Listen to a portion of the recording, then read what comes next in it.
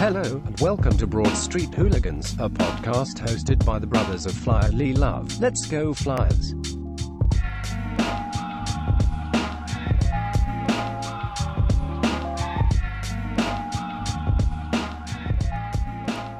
Flyers Nation, that's right, we're back. Well, I'm back. So Austin's a very busy man, and he is not going to be joining me for this episode, so I'm going to be flying solo. You can call me Han Solo. Just kidding. So I'm just going to be doing this by myself tonight. He's a very, very, very busy man right now. He is actually getting ready for his academy stuff. He's got a girlfriend, all the important things. He's got life happening. But I'm here with you. I'm here with you for at least this week. And listen, you know what? It's summer. The only thing going on right now is baseball. Everyone's down the shore. No one's caring about anything. Everyone forgets who the Flyers even are, except for me and probably like 4 other people. Just kidding. We know you guys love the Flyers. Bunch of hockey fans that are listening to all forms of media coverage brought to you by the good folks everywhere in Flyers Nation. So we got a lot to cover. We got some things that have happened over the last really couple of weeks now since July 1 hit with free agency, most of which, has probably been covered a ton by everyone who's out there already covering the Flyers, whether it's mainstream media or some of the other media outlets that are actually good at covering the Flyers outside of, the mainstream ones. So, which is, is a story for another time, and actually may get into that in a little bit when we talk about the lineup projections. But yeah, so you know what? It's summer, though. We're going to have a good time. So let's just kind of get right into this. And I guess the first thing I really want to talk about is, actually, I just need to say thank you. I need to say thank you to Ron Hextall. Ron, you avoided giving astronomical term and astronomical annual average value to players who hit the free agent market that probably did not deserve it. I was a proponent, if you listen to our last episode, I was a proponent of Calvin DeHaan. Now, I think he's a great player. I think that he is a good second pairing, maybe not even good second, he's a decent second pairing defenseman. He got quite a bit of money and quite a bit of term for someone who missed half of last season with shoulder injuries. Now, I understand it was a surgery, so, the recovery timeline for that is what it is. But for only to play half a season and then to get the term and the money that he got was just kind of remarkable. I don't even know how much was it. I'm going to look it up right now so I don't screw this up. Let me see here. It looks like he signed for 4 years, $18.2 million over the 4 years, which comes out to $4.55 million. That's a lot of money for a guy who's, he's a decent second pairing defenseman, but he missed half of the season last year, and I guess what I'm saying is really, Ron, just thank you for avoiding those kind of contracts because, he stuck to his word. Hextall stuck to his word, which I think is very important, and I think it's, people were getting a bit frustrated with the, Ron sits on his hands and does nothing. Well, the only thing that I'll really argue for him in that is he does it so that he avoids blocking the prospects that he's, drafted and been developing over these last, 4 years since he got here. So he's just trying to make the team better and to do that from within because, one, it's cheaper.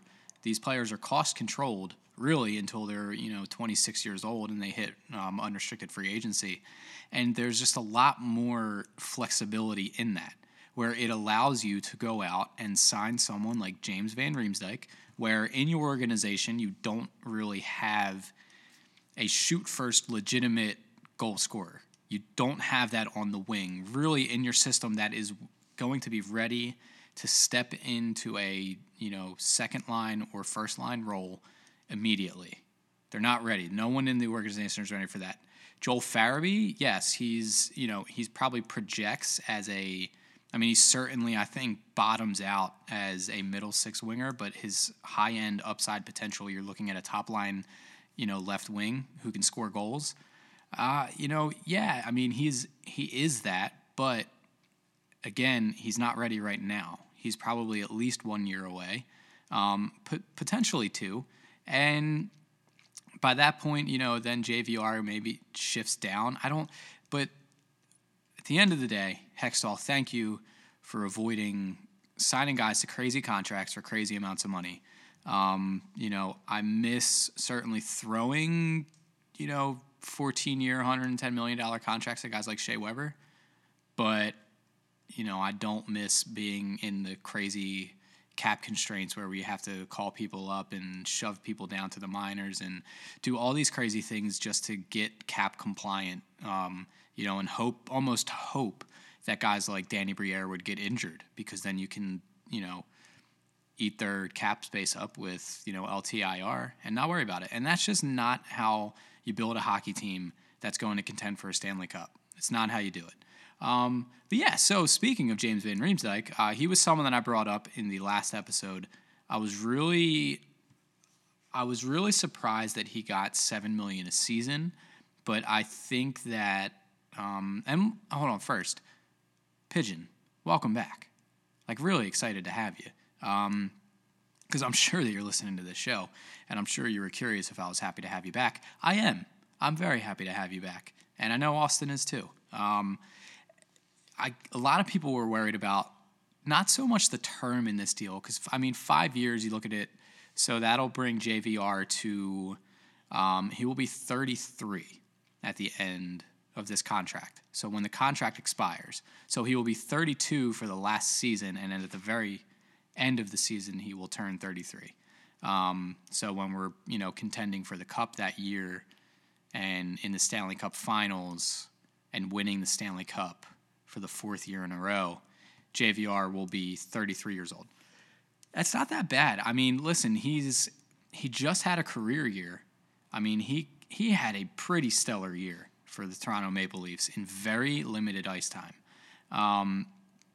So I don't think that this is something to really get freaked out about. I don't think this is something that, where the term and the money, where fans should be, worried about it. I think it's something you should be excited about, because this is exactly one of the biggest holes that needed filling on this team. And it's filled. And Hextall went out and he signed the second biggest free agent that was available, because so heading into free agency, you had John Tavares and John Carlson. Carlson obviously re-upped with the Washington Capitals, and Tavares was the big fish that was left, which we're going to get to him in a little bit, so hold your horses. I'm not going to get started on that yet. But JVR then became really the second, most coveted free agent that was available. And I think that it says a lot about Hextall and his direction right now by going out and making a signing like this, because everyone for a couple of years now has been like, where's the big move? Where's the big move? When is he going to make a splash? What is he doing? Why does he sit on his hands? And I think that ultimately it comes down to, just getting these players at the right time with the right deal, and not just making moves for the sake of making moves, which is incredibly important in today's NHL with a salary cap the way that it is. This isn't the NBA where you can go out and you can give max contracts to every player and any player you want, and all you have to do is go through some luxury tax loopholes and you can sign basically a super team, and like what the Warriors have done. And this is why, you have the same teams in the finals year after year after year after year, and in the NHL it creates parity. But how you build a contender that can contend for a cup for a decade is you build through the drafting and developing of talent in the system, and add pieces as necessary to bolster the lineup. So, and that's exactly what Hextall did here. So he goes out and he gets JVR, here's the thing with this, because everyone, the 5 years I don't think is screwing screwing with as many people. I think it's more the AAV at $7 million. With the cap going up, it's not a crazy percentage against the cap as what it seems like it would have been the year prior. It's probably more like if you went back to last year and JVR is being signed, it's probably more like a $6 million AAV. So to me, I think, this is a good term, good money. And I think the reason that he got actually more than I think people were expecting him to get was because there isn't any no movement or no trade clause attached to this, which is very important because when he gets to be, 31, 32, if you really start to see that decline and he's not even able to fill that, third line role anymore or even be an effective fourth liner, and he's really just tanked and you want to get some prospects who are ready to jump in now and you can trade him for some kind of asset in return, that's huge. When you don't have to go through all these loopholes like the other teams are going through right now, trying to trade players who have these no movement clauses, have these no trade clauses where they can block, and choose their destination, do whatever they want to do. With JVR, you don't have that. So yes, $7 million a year, it's a little heavy, but you can move him at any time and he has no say about it. So basically, all you've given up right now to get JVR is cap space, and that's it. Cap space and real dollars, real American dollars, and that's it. And then in the future, let's say Farabee pushes and he's like, I'm ready to jump in, and they say, okay, JVR right now, he's a 25, 30 goal scorer for us. Farabee, we think, his first year with the team, maybe 25, but he's going to jump 30, 35. We don't know. We think he's has elite talent, depending on how he's developing.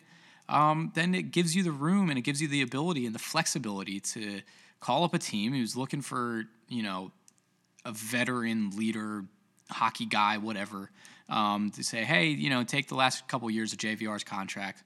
We'll eat a couple million in salary, and then just give us a few picks. And so you recoup assets to get, after signing him, it's important. So I think that's something very important for people to know and for people to understand when it comes to this contract structure. It's huge because almost no one anymore is getting, everyone basically gets no move clauses or no trade clauses or, modified this and that. And, I can submit a list of 12 teams that I don't want to play for.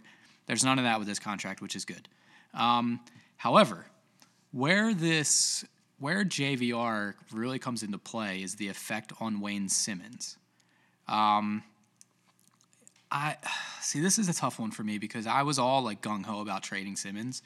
And then the more I thought about it, the more I realized that his trade value probably isn't all that great. I think teams really do their research now with injury-plagued players, except for, Calvin DeHaan, who got, what he got. We already discussed that, though, whatever. But I think they realize he's coming off such a down year. Despite he scored a decent amount of goals. I think he had, 24 goals?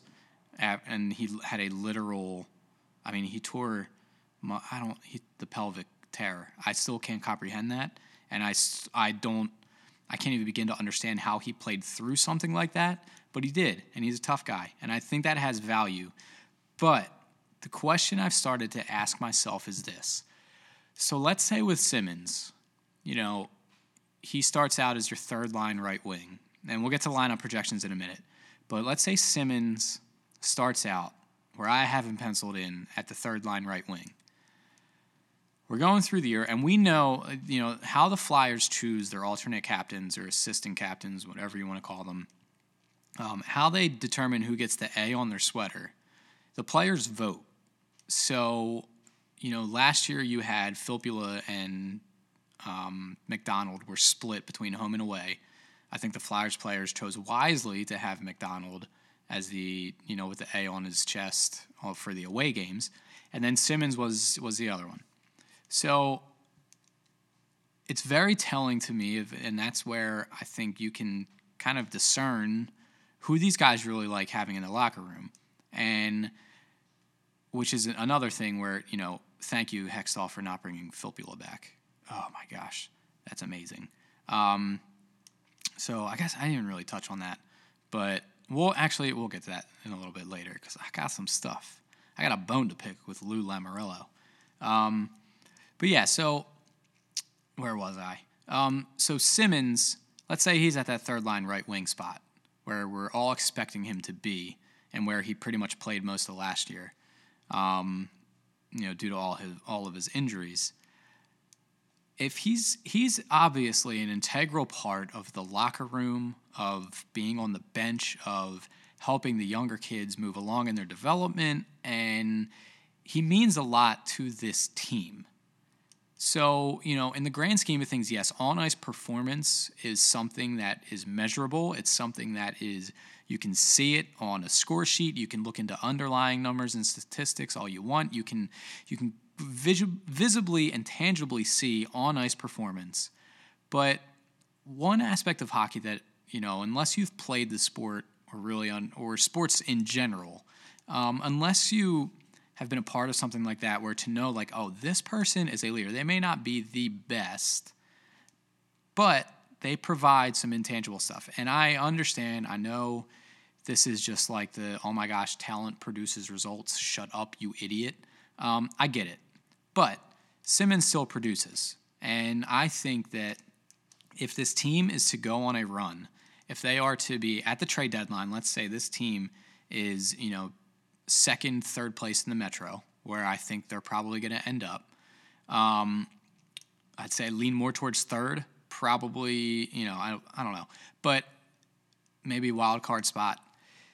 But if they're there, if they're fighting for the playoffs, and if they're considering making a run, depending on what's going on with the goalie situation, to me, I think Simmonds at that point becomes more valuable to the team on ice and in the locker room than he is valuable to the organization in terms of what return they can get for him via trade.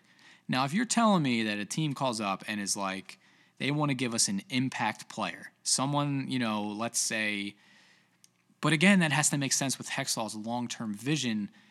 And I mean, I don't know. I was really hopeful that, Simmonds could turn into someone like Dougie Hamilton, or I don't know. At this point, I just don't know of the right situation where a team is going, unless, you could even say maybe you trade Simmonds to Carolina,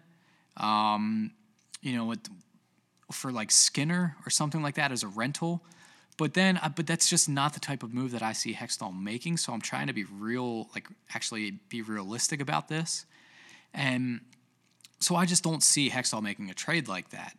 So again, in all honesty, unless he's having an absolutely stellar season and we're just not sure of that yet, then I don't really know. I don't know what the return is going to be for Simmonds. Now, if it's a bunch of future picks and prospects that you hope pan out, I think, yeah, if we're not even close to a wild card spot at the trade deadline and we're really struggling, in the on-ice performance at, especially at even strength and the penalty kill struggle and the power play struggling and we're struggling as a team, I think that, yeah, at that point, maybe you look to say, hey, Simmonds, we thank you for your services. We're going to move on from you because we can't come to an agreement on your contract and you want too much money and you want too much term, and we're going to recoup some assets for you. And at that point, I won't be as upset. I'll be upset either way to see the guy go.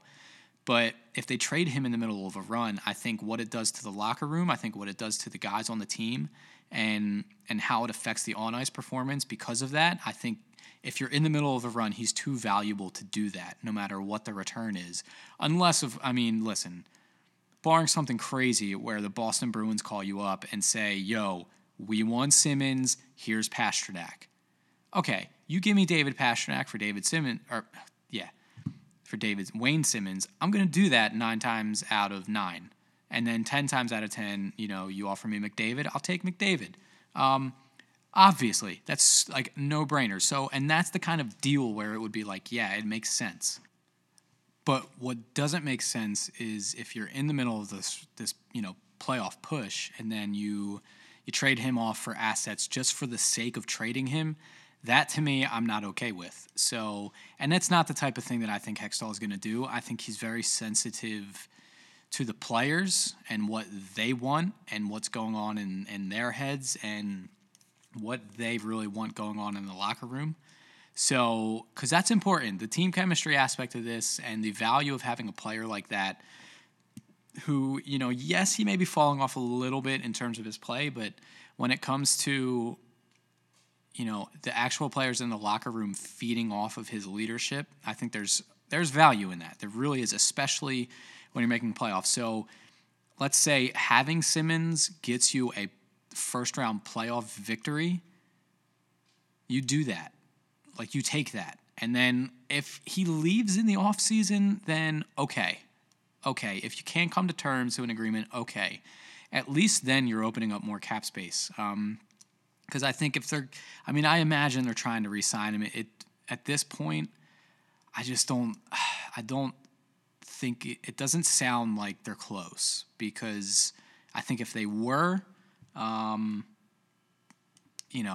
maybe, I don't know, maybe it would have happened already. I guess he's probably looking for either more term or more money than they're willing to give him. I would go like 3 years. 3 years at like $6 million, maybe 6.5, but I don't know. Like, I just don't know if he's probably gonna want 6-7 years. But yeah. So, anyways, moving on. Love you, Wayne Train. Sign for a hometown discount, please. All right, so let's move on to projected lineups. And I got a few different iterations of this that I want to go through, because there's a lot of variables at play here for this year. So, as of right now, with the current forward group that's in place, I'm going to break this down first forwards, then we'll do defensemen. So there's a lot of ifs surrounding the forwards and a couple surrounding the defensemen as well, but a lot of ifs. The first if is if Frost or Vorobiev make the team. So Morgan Frost, Mikhail Vorobiev, or Misha Vorobiev make the team. Let's say that happens. So either scenario here, my top six is the same. So I have the first line, if you want to call it that,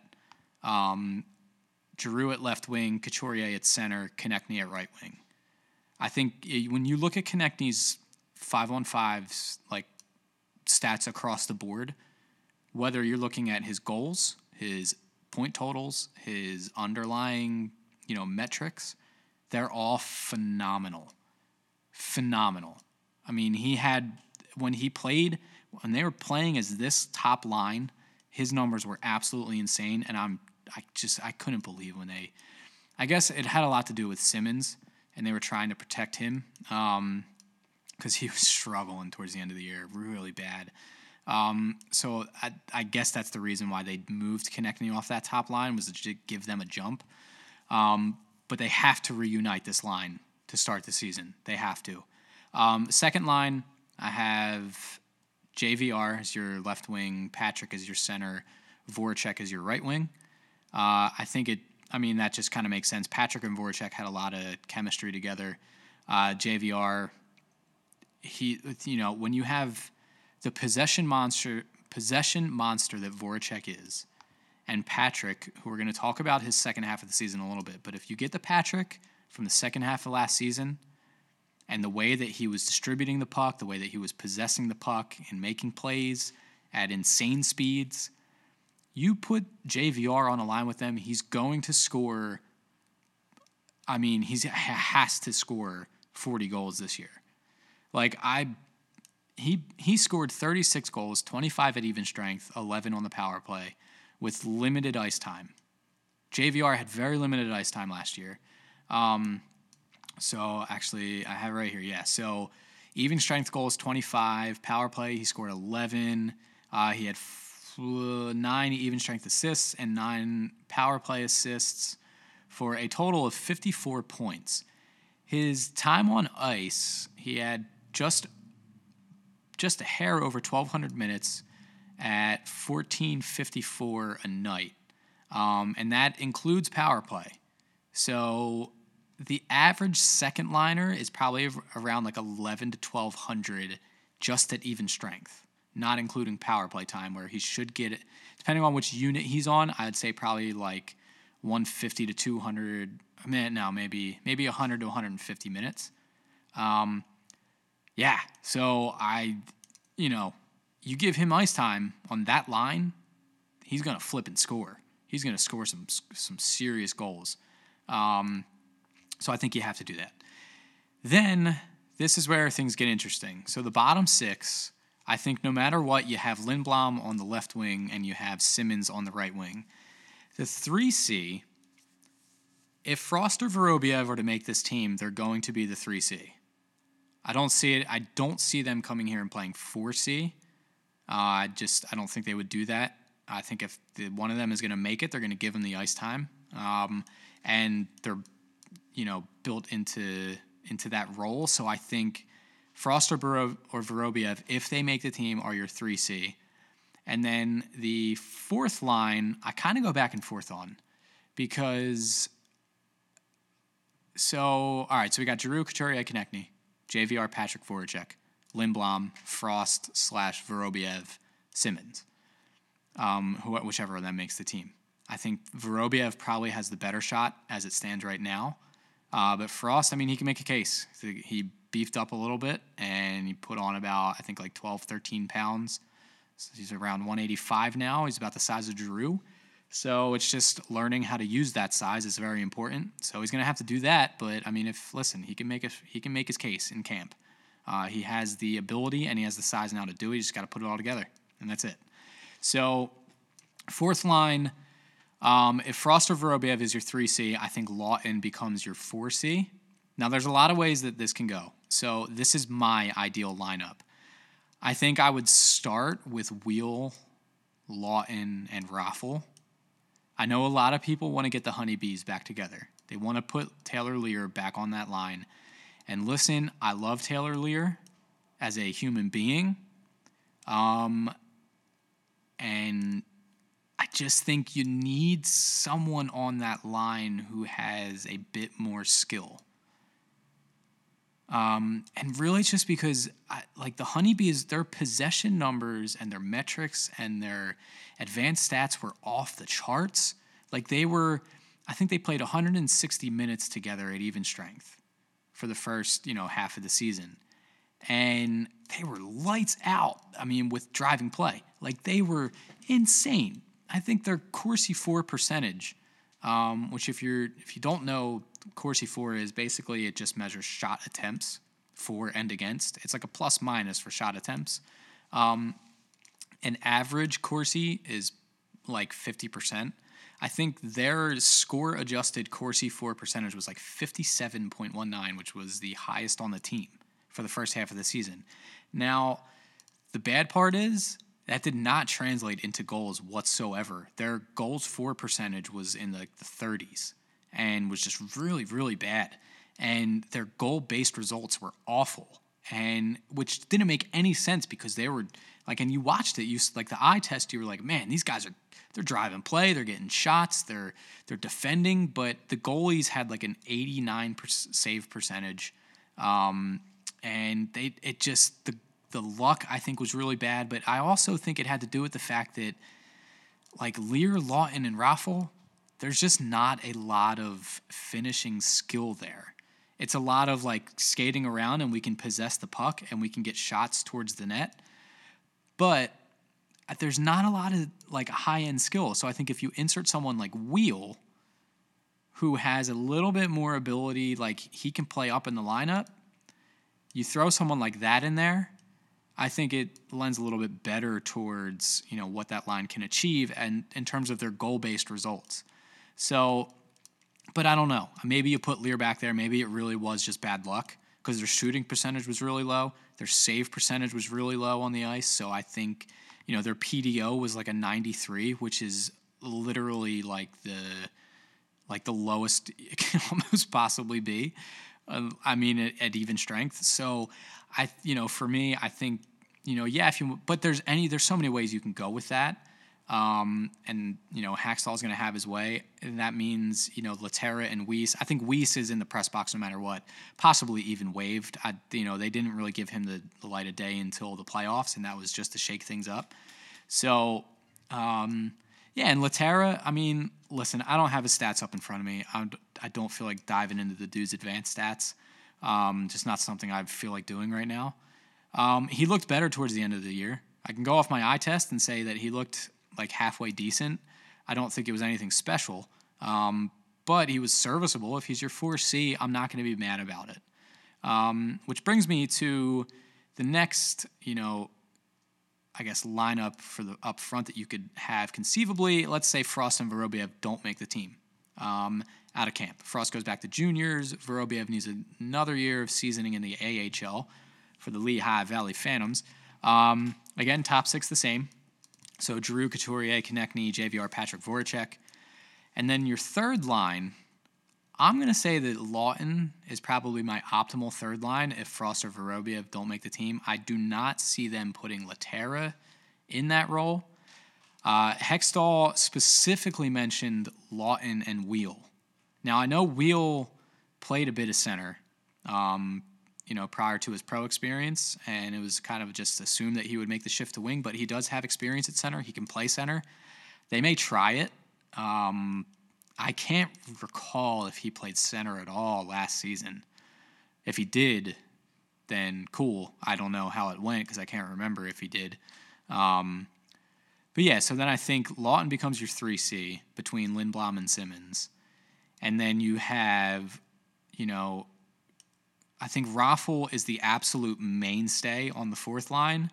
And then you can kind of rotate Wheel, Laterra, Lear, Weiss, however you want. I don't, who knows what the heck Hack's going to do in all honesty.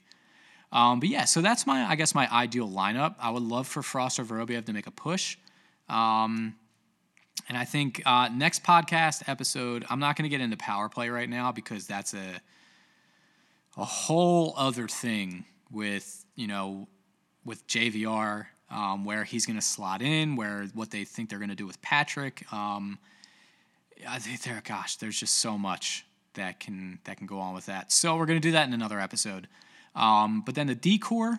So another big if is Philippe Myers, because we don't know if he's going to make the team. Now, I know that everyone is clamoring, and I've said it before, everyone wants this guy to make the team because they don't want Andrew McDonald to play anymore.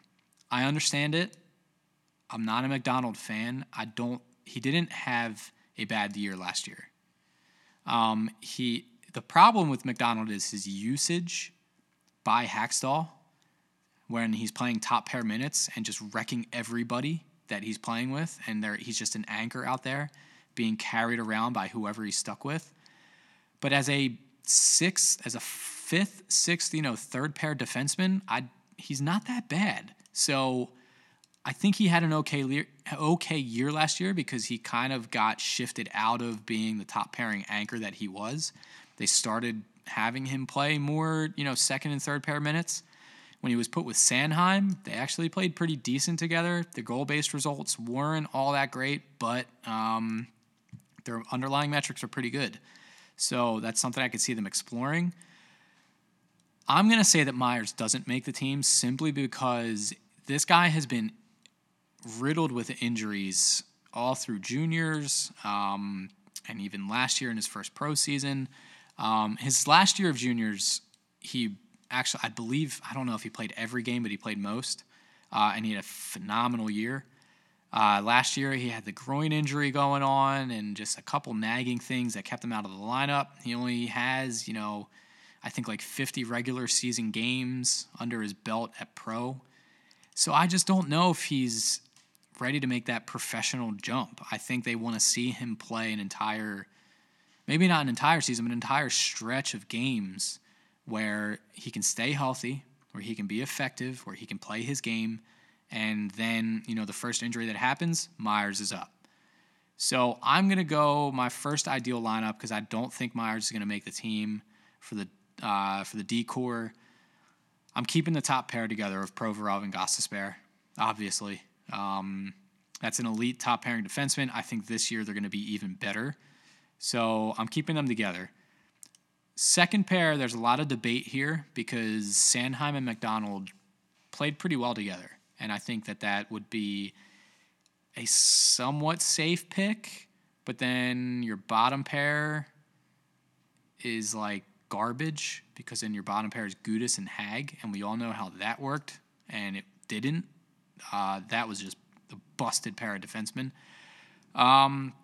So I'm going to throw Sanheim and Gudis as the second pair. And then have McDonald and Hag be my third pair. And Folin is your depth guy. Sanheim and Gudis, I think Gudis hit an okay first half of the season. He had a really bad second half of the season. His underlying numbers weren't that great. His PDO was pretty bad. And his goal-based results were pretty bad, but I think he's going to trend more in the direction of his overall career numbers. If he can get back to being slightly the Gudis that he previously was before all the suspensions and having to tone his game down, if he can find a good happy medium there, I think he becomes much more effective. And I think in that way, with this lineup on the defense, you load up that top four and play the third pair as little as possible. Will Hackstall do this? Gosh, I don't know. Probably not. But either way, like I can see either option, so I'm not going to be frustrated.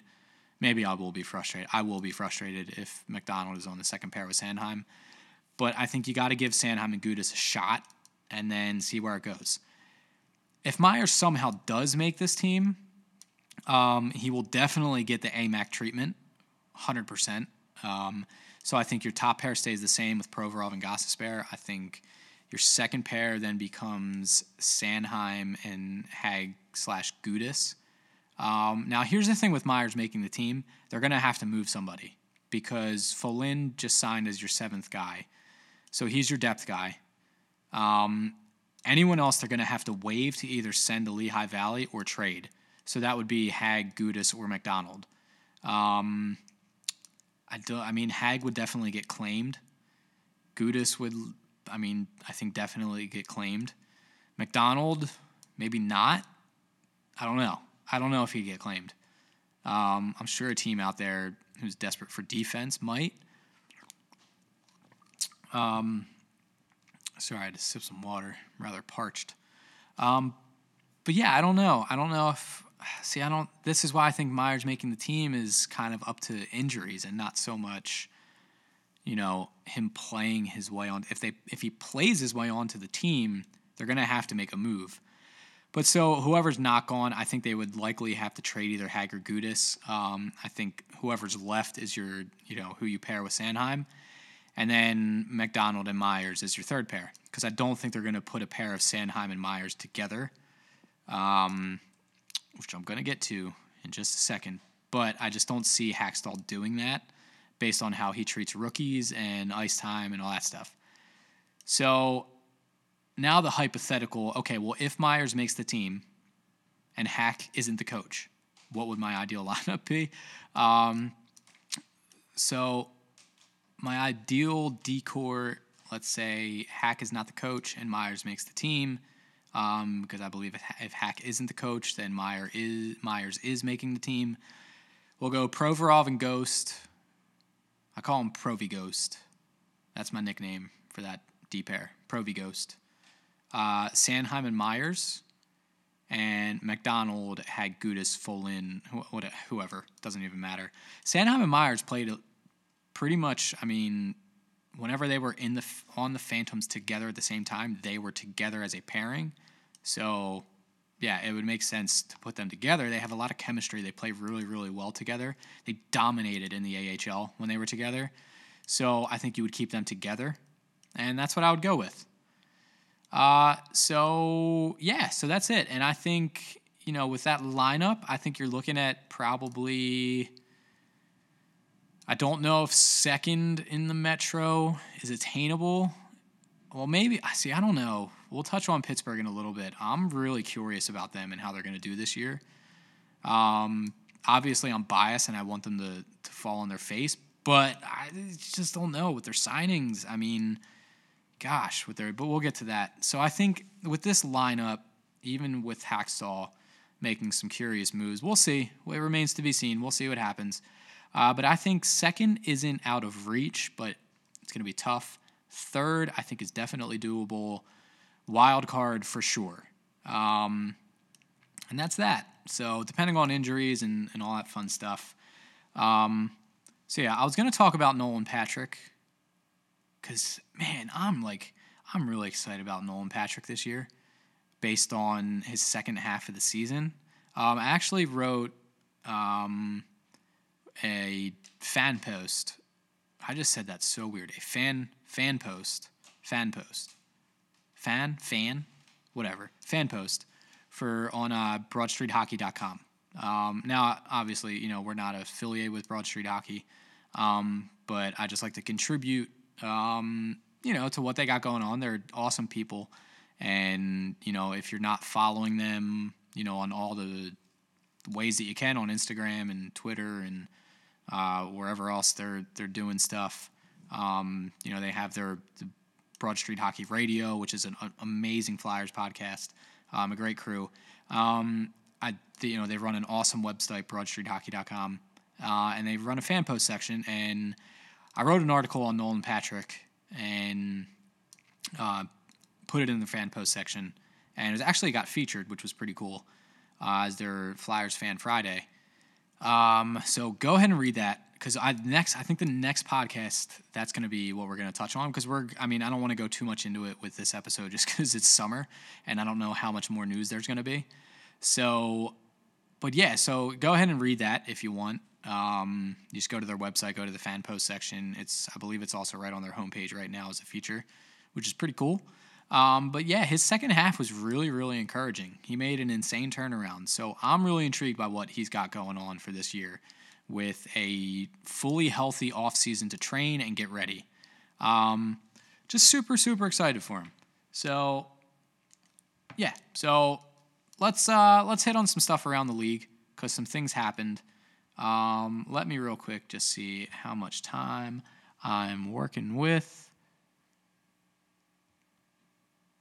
Oh, we're good. We got some time here. So John Tavares, he was the biggest free agent coming into this offseason. The Islanders had asked him, during the middle of last season, like, hey, what are you going to do? You going to stay with us? You going to leave? What you doing? And he said, nah, don't trade me. I want to stay. Whoa, that was a really loud car. Did you hear that? Yeah.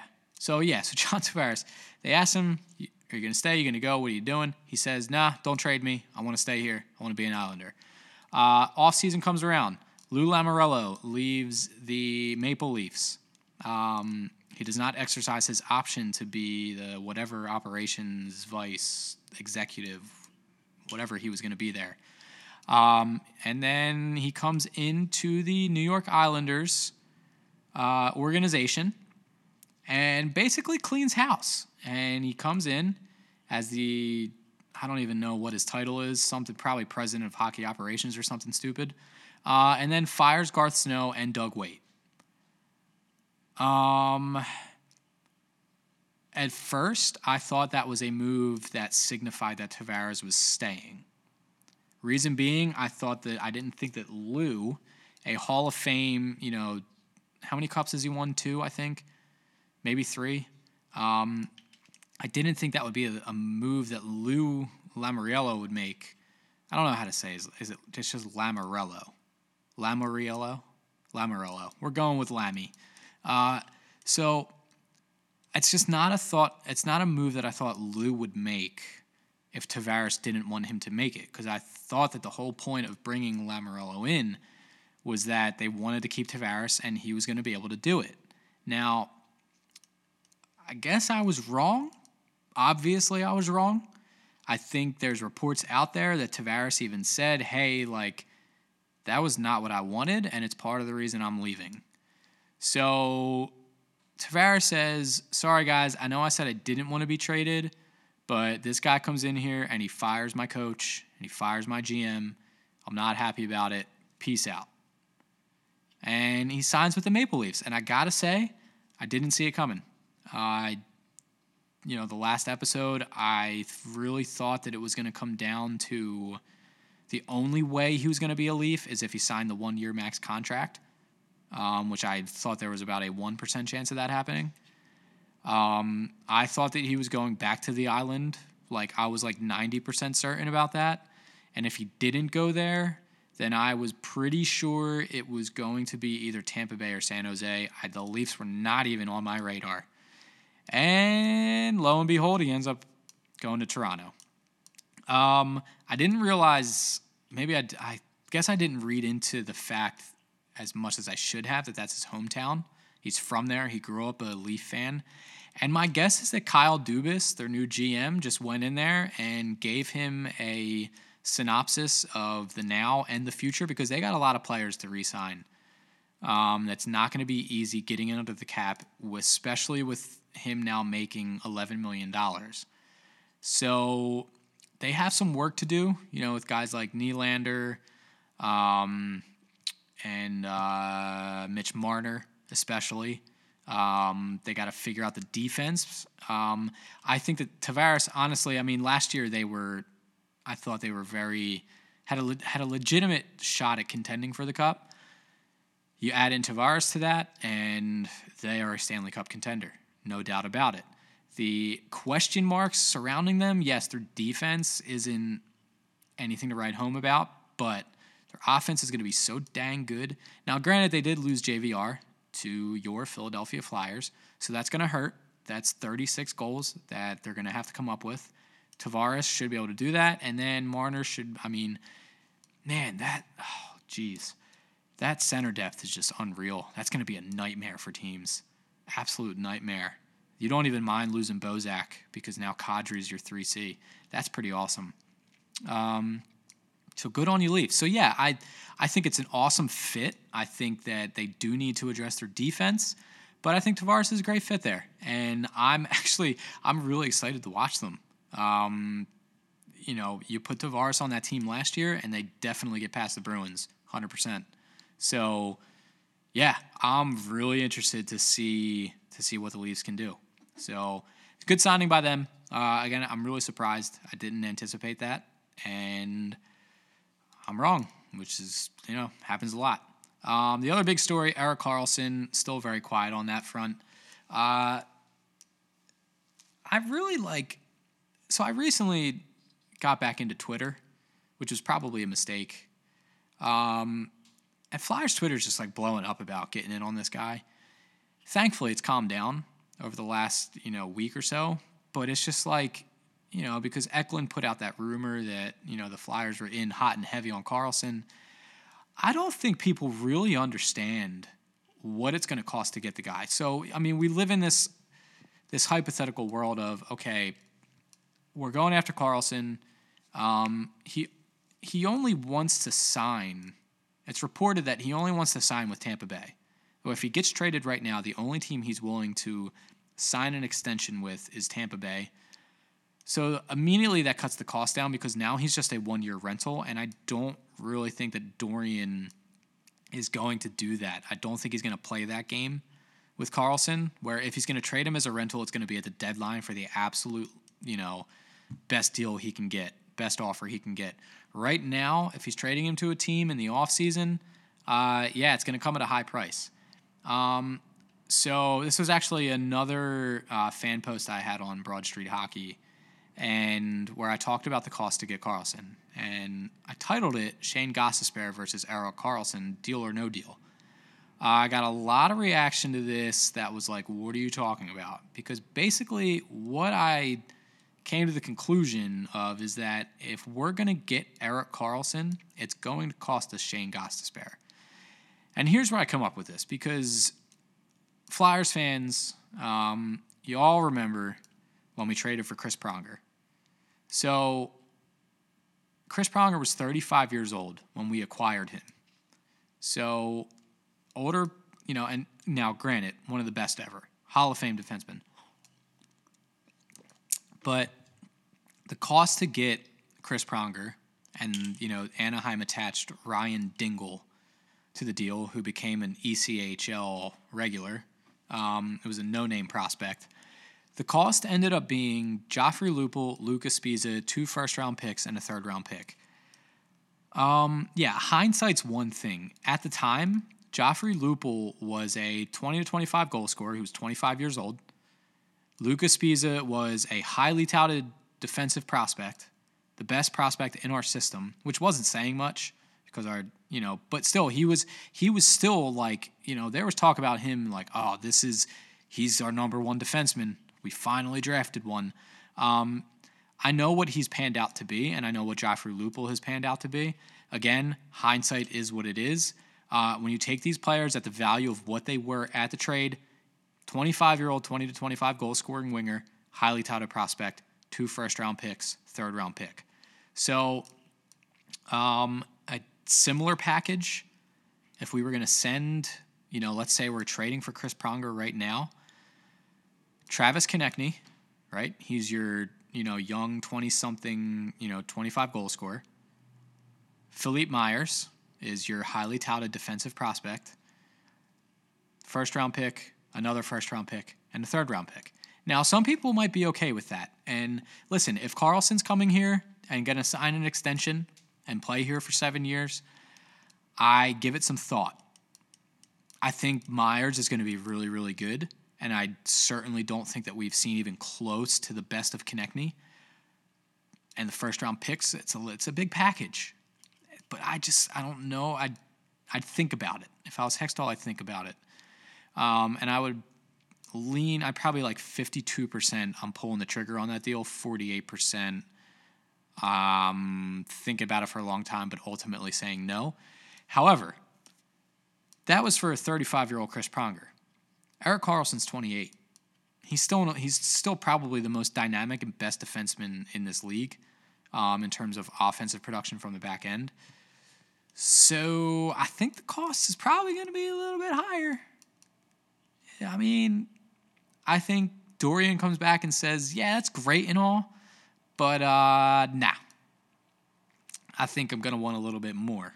So Dorian's counteroffer is probably something like, he says Shane Gostisbehere, Morgan Frost, and a first-round pick, right? So he's probably going to want an impact defenseman back who's going to step in right now on his team and have an impact on the back end. He's going to want probably the most highly touted prospect in the system, being Morgan Frost, and he's going to want to pick just in case Frost doesn't pan out. It gives him a chance to, hit on someone else. Obviously, and I think most Flyers fans would agree to this, you're hanging up the phone if you're reasonable and logical. So then I think ultimately it probably lands somewhere in between there. So I think that you're looking at an eventual package of like Gostisbehere, Rubtsov, and a first-round pick is what's actually going to land you Erik Karlsson, should he sign an extension. Now, the rental cost, totally different story. If it's just futures and maybe Philippe Myers, okay. If it's just a rental, even still, though, like, I don't know. For just a year of Erik Karlsson, I just don't think that you do it. And then hope that you can convince him to stay. I dive into a lot of other stuff in that article if you want to go read it. But for now, I'm not going to get into it because I just, I'm tired of talking about Erik Karlsson. I'm not going to lie, I'm just tired of it. So real quick, let's look at the Metro and see how we stack up. Because I just looking at, the teams and what they've done and what we should expect and maybe what the Flyers how they're going to fare this year in this division. Let me sip some water real quick. So free agency is kind of over now, aside from like some super depth, contracts and tryouts offered to some guys. So let's start with the Devils. They haven't really done anything, which isn't a bad thing. I mean, I think that their top line is going to be really good. He's a good player. He's a really good player. He actually kind of surprised me this year. It's going to be fun watching him and Patrick duel it out. over the next decade or so. It's just going to be really cool to watch that. Actually, probably more than that. Because they're 20 years old? So 15 years? That's pretty cool. Yeah, but, and they have Taylor Hall, reigning MVP, which, you can debate all you want. Who cares? He's a good player. A very good player. And then, so they haven't really done much. They didn't really sign anybody. They don't really have anything going on. I think they could use some scoring depth. I think outside of their top line, really, you got to hope for more from Zaka, for sure. And I don't know. They need to add some scoring depth, but I think I'm not too familiar with their prospects either, so I won't lie. I haven't done much research into that. So yeah, I think that they're still probably a playoff team unless Carolina really, unless Philly, poops the bed and Carolina gets much better. I think the Devils are definitely a playoff team. Probably wild card. They could sneak into that third spot. The Flyers falter. I think right now, you tip it to the way of the Flyers, but the Devils, they're still a good, decent team. The news about Corey Schneider, though, makes things interesting, depending on how readily available he will be at the beginning of the season with his injury. So we'll see what happens. Carolina, let's move on. Carolina. So they picked up Dougie Hamilton and a couple of prospects that we're not sure if they're even going to be with the team. Dougie Hamilton is an elite defenseman in this league. He should have been considered for the Norris this year. He's phenomenal. I don't care if he wants to go to museums, whatever. Great player. Carolina did good there. Still, they gave up Hannafin and Lindholm. It's a lot to give up because, you're a team that struggles to score. You gave up a scorer, and Hannafin's a good defenseman. He still hasn't reached his peak yet. But I think the trade-off there was pretty... I don't want to say it's even. Hamilton's really, really good. However, you signed Peter Mrazek.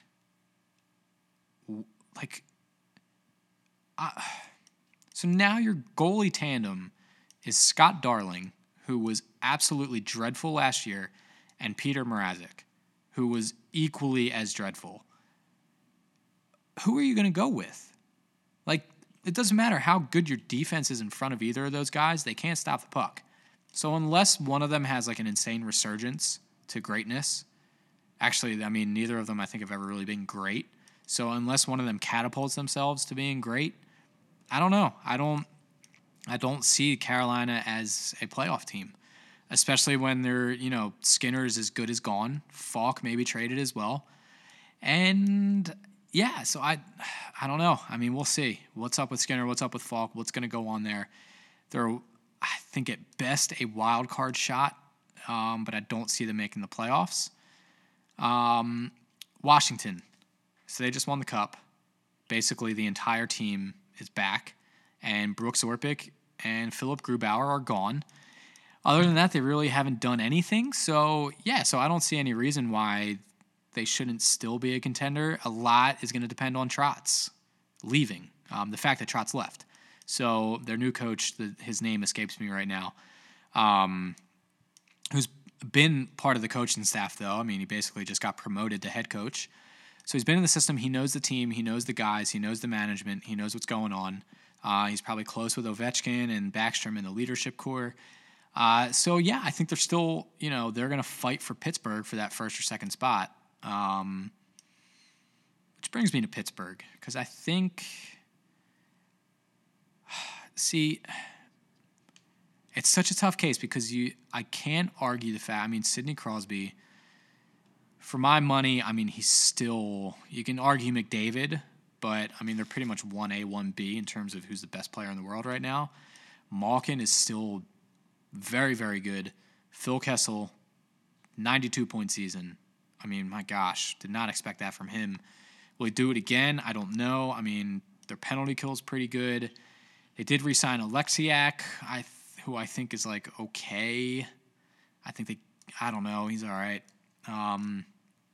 But the question I want to ask is about Jack Johnson and Matt Cullen. So Jack Johnson, we all know the story and what's going on and the fact that he wanted out of Columbus. And then, I know he had this family situation going on and the financial situation, and he's good friends with Crosby, but Jack Johnson has not been good since basically his first year in the league. He had, a decent year, and then since then, he's never had good possession metrics. He's never had good point totals. He's never had good goal-based metrics. I mean, nothing. He's done nothing well at all in any way, shape, or form. He's not a good hockey player. And I think maybe they're just going to hope to bury him in that defense, but the defense just isn't that great. Again, though, I just can't rule him out. Matt Murray is a good goaltender. And the forward core is still deep, so I would have to think that they're either going to... I still think I put Washington 1 and Pittsburgh 2. But, I mean, if Carlson for Washington isn't John Carlson he was this past year, then maybe that changes. And, Holtby's really going to have to be Holtby for that to happen. And this is hockey. I mean, random things happen. It's very hard to predict what's going to go on. But, yeah, I still think Pittsburgh is at the top. 1-2 with Washington. And Matt Cullen, I mean, listen, he's 41 years old. If you're expecting him to play 3C, I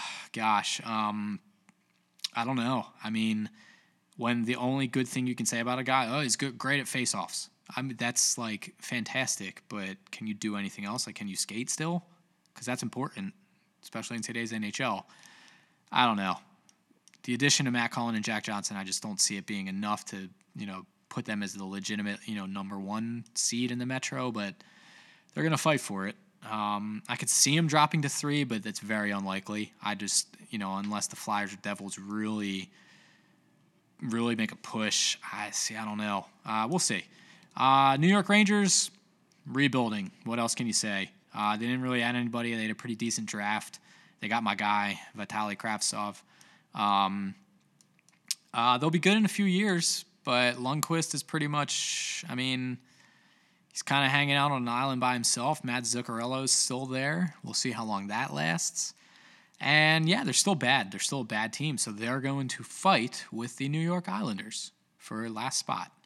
And they will certainly be in the Jack Hughes sweepstakes, I would imagine. They'll be close to it. But I think the favorite for that right now is looking like the last team in the Metro, and that's the New York Islanders. They are 100% tanking. Absolutely. They're 100% tanking. So Lou Lammy, we talked about this earlier. Lou Lammy comes in and is like, I'm just going to, totally blow this thing up. Lou's in the Hall of Fame, I think, is a builder. I don't know, actually. So Lou's in the Hall of Fame as a general manager. He's got a couple cups. And a lot of people just really love him. And I actually posted on our Instagram today about what I was going to be talking about, and I got a lovely response from Austin's good friend, Mike Volpio. And he was excited to hear what I had to say because Volp is a big Devils fan. So congratulations on your team making the playoffs last year, Volpio. Good for them.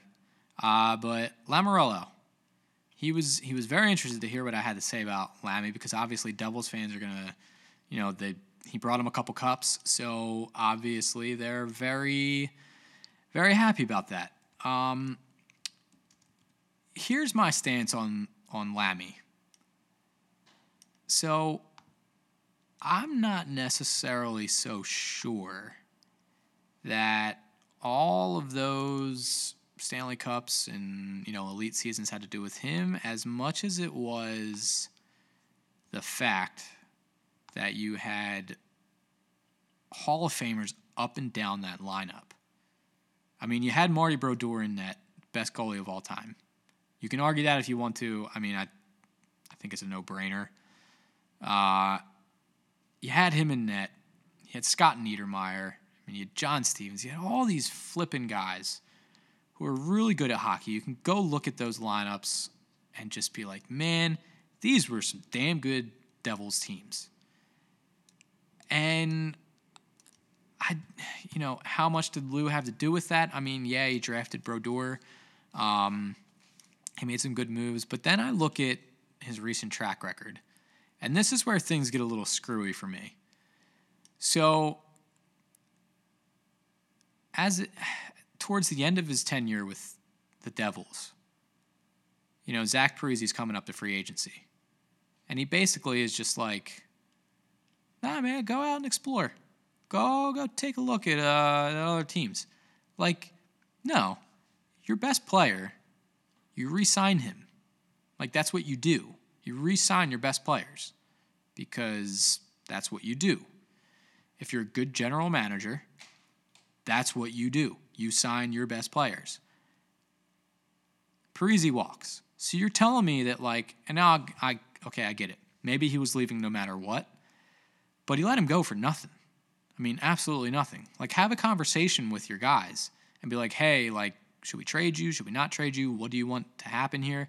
He basically just told him, yeah, here's your offer, and now go test the free agent market, and if the offers that you're getting elsewhere make more sense for you, then whatever. But, like, it didn't seem like he really tried to convince him to stay. I would have been like, hey, I understand you want to go home with Ryan Suter, but could you imagine if Suter came here and you convinced him to come here? How cool that would be. How awesome that would be. Parise, that's what I would have done. Now, again, I don't know really what he did, but so he lets Parise walk. Okay. Well, then the whole Kovalchuk debacle happens, where, they sign him to this massive contract, and then he bails. He straight up bails on your team to go to the KHL, to go home to Russia, and leaves you hanging, and you get penalized for it. And now he comes back. I mean, you lost him for nothing. Then he goes to the Maple Leafs. He basically, he has Dubas training under him, and all this stuff is going on.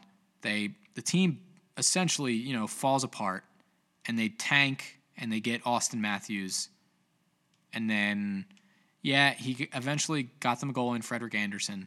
To me, like, his goal was just to tank the team and get the best players, and then, start building them up. And then it's like, okay, well, that's fantastic. Then for some reason, the Maple Leafs are like, yeah, we're not going to make you GM, but, we're not going to, if you don't, you're just going to be shifted to this position. We're going to hire a GM, which ended up being Kyle Dubas. He says, no, I want to go somewhere else. And he goes to the Islanders. Now, goal number one was probably to re-sign Tavares. And apparently he was having conversations with Tavares. Now, first conversation I had with him is, hey, Tavares, what's it going to do to keep you here? Because that's what I'm going to do. So if he tells me, well, I'd really prefer if Doug Weight stayed as my head coach, the last thing I would do is fire Doug Weight as the head coach of the team. What does he do? He fires Doug Weight. Bad move, Lou. Bad move. So here's the split, right? Because he has the results. He's won. He appears as a good GM. Here's the split. He's either a genius or he's a total idiot. Because what he did to the Islanders is, I mean, my gosh, they have to be the worst team in the league. I know Ottawa's bad, but they still have, as of right now, they still have Erik Karlsson. They have Mark Stone. The goalie wants out of there. Craig Anderson wants out. But, yeah, Ottawa's pretty bad. But the Islanders are bad. And not only are they bad, but he made them worse this offseason. So he lets Tavares, well, maybe he doesn't let Tavares walk, but he was unsuccessful in keeping Tavares on the island. So he walks. He then lets Calvin DeHaan walk. He's unsuccessful at bringing him back. So you've lost your only good defenseman, because their defense is absolute crap. And you lost your best forward. What are you doing? Well, then, right, so let's look at their defense. Johnny Boychuk, who has a no-move clause. He's 34 years old, and he has $6 million cap hit for the next 4 years. You got Nick Leddy, who's $5.5 million cap hit for 4 more years. Thomas Hickey. Adam Pellick. Scott Mayfield. So you let DeHaan walk. Tavares goes. And listen, Filppula is a good name, but that's all you're paying him for is his name. You signed Valtteri Filppula, give him a full no movement clause for $2.75 million for 1 year. Now, granted, it's only a 1-year deal, but you gave him a full no move clause, and he literally. So the Flyers last year, for lines that were together at 5 versus 5. We're going to do a little advanced stat thing here. For lines that were together for 100-plus minutes at 5-on-5, the 3 worst lines in an adjusted Corsi for percentage all featured Valtteri Filppula. And only one of them was a positive, and that's only with the score adjustment in there. Filppula sucks at hockey. He can't skate.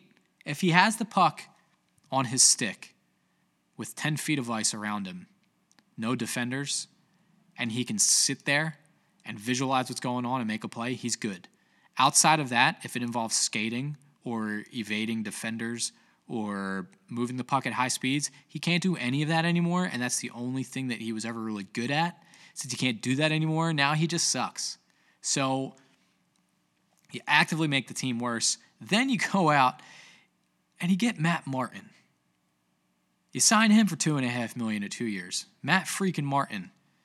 I mean, what does he do aside from just skate around the ice looking for people to beat up? He does nothing. And then you sign Jan Kovar out of the KHL. Now, listen, he's 28 years old. He's been a point-per-game player in the KHL. Last year, though, really down year. And you know why? Because he lost a really highly skilled winger.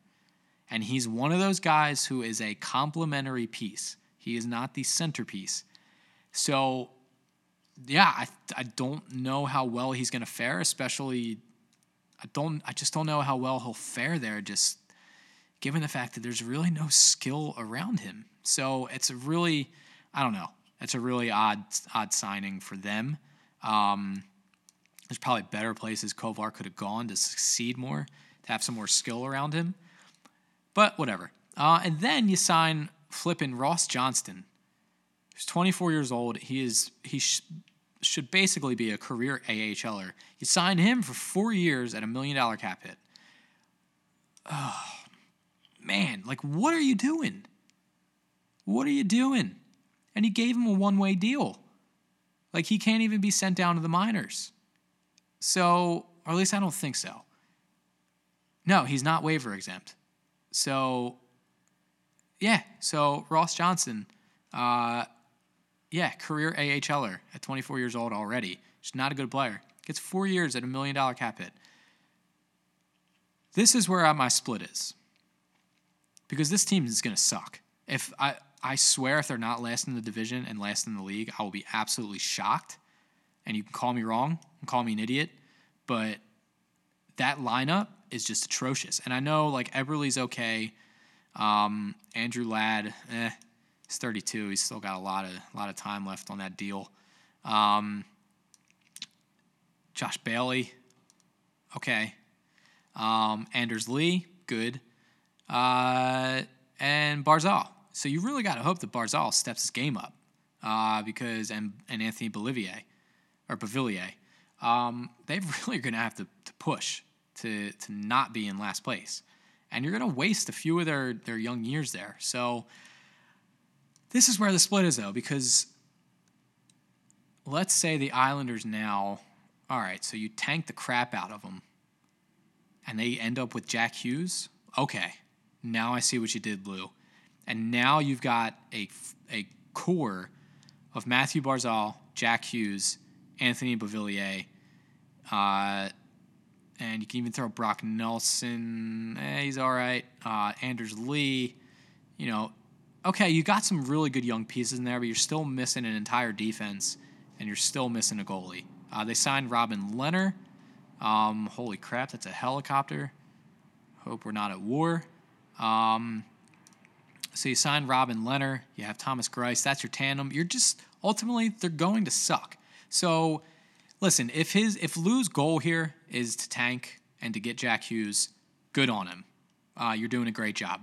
And you know what? Maybe you're smarter than everybody else. But, I mean, I don't know. I mean, I just don't see it. I don't see what he's doing here. And that has to be it. That has to be the case. That's the only case I can make for Lou Lammy. And to be honest, I just don't think that. I think at this point he's just too much of a hockey guy, and he has not changed enough with the game. He gives Leo Komarov a deal. He gives Matt Martin a deal. You can't make those deals in today's NHL. And I think that he is stuck in the late 90s, early 2000s version of the NHL, which, he succeeded in. But, sorry, man, it's 2018, and you got to get with it. And it's just not the way you build hockey teams. But, hey, again, maybe I don't understand the term that he gave to some of these guys. If, tanking is your idea of what you got to do, then I don't know why you're giving out, 3-4 year contracts to guys who should be playing in the AHL at best. But I don't know. I guess we'll see. We'll see what the master plan is. But, so I guess that's all we have for this week on Broad Street Hooligans. Hope you guys enjoyed the show. As always, if feel free to follow us on Instagram, Twitter, SoundCloud, Facebook, whatever. Just search Broad Street Hooligans. You can find me on Instagram at PK Burrito. Also on Twitter at Paul Kohler _ PAULKOHLER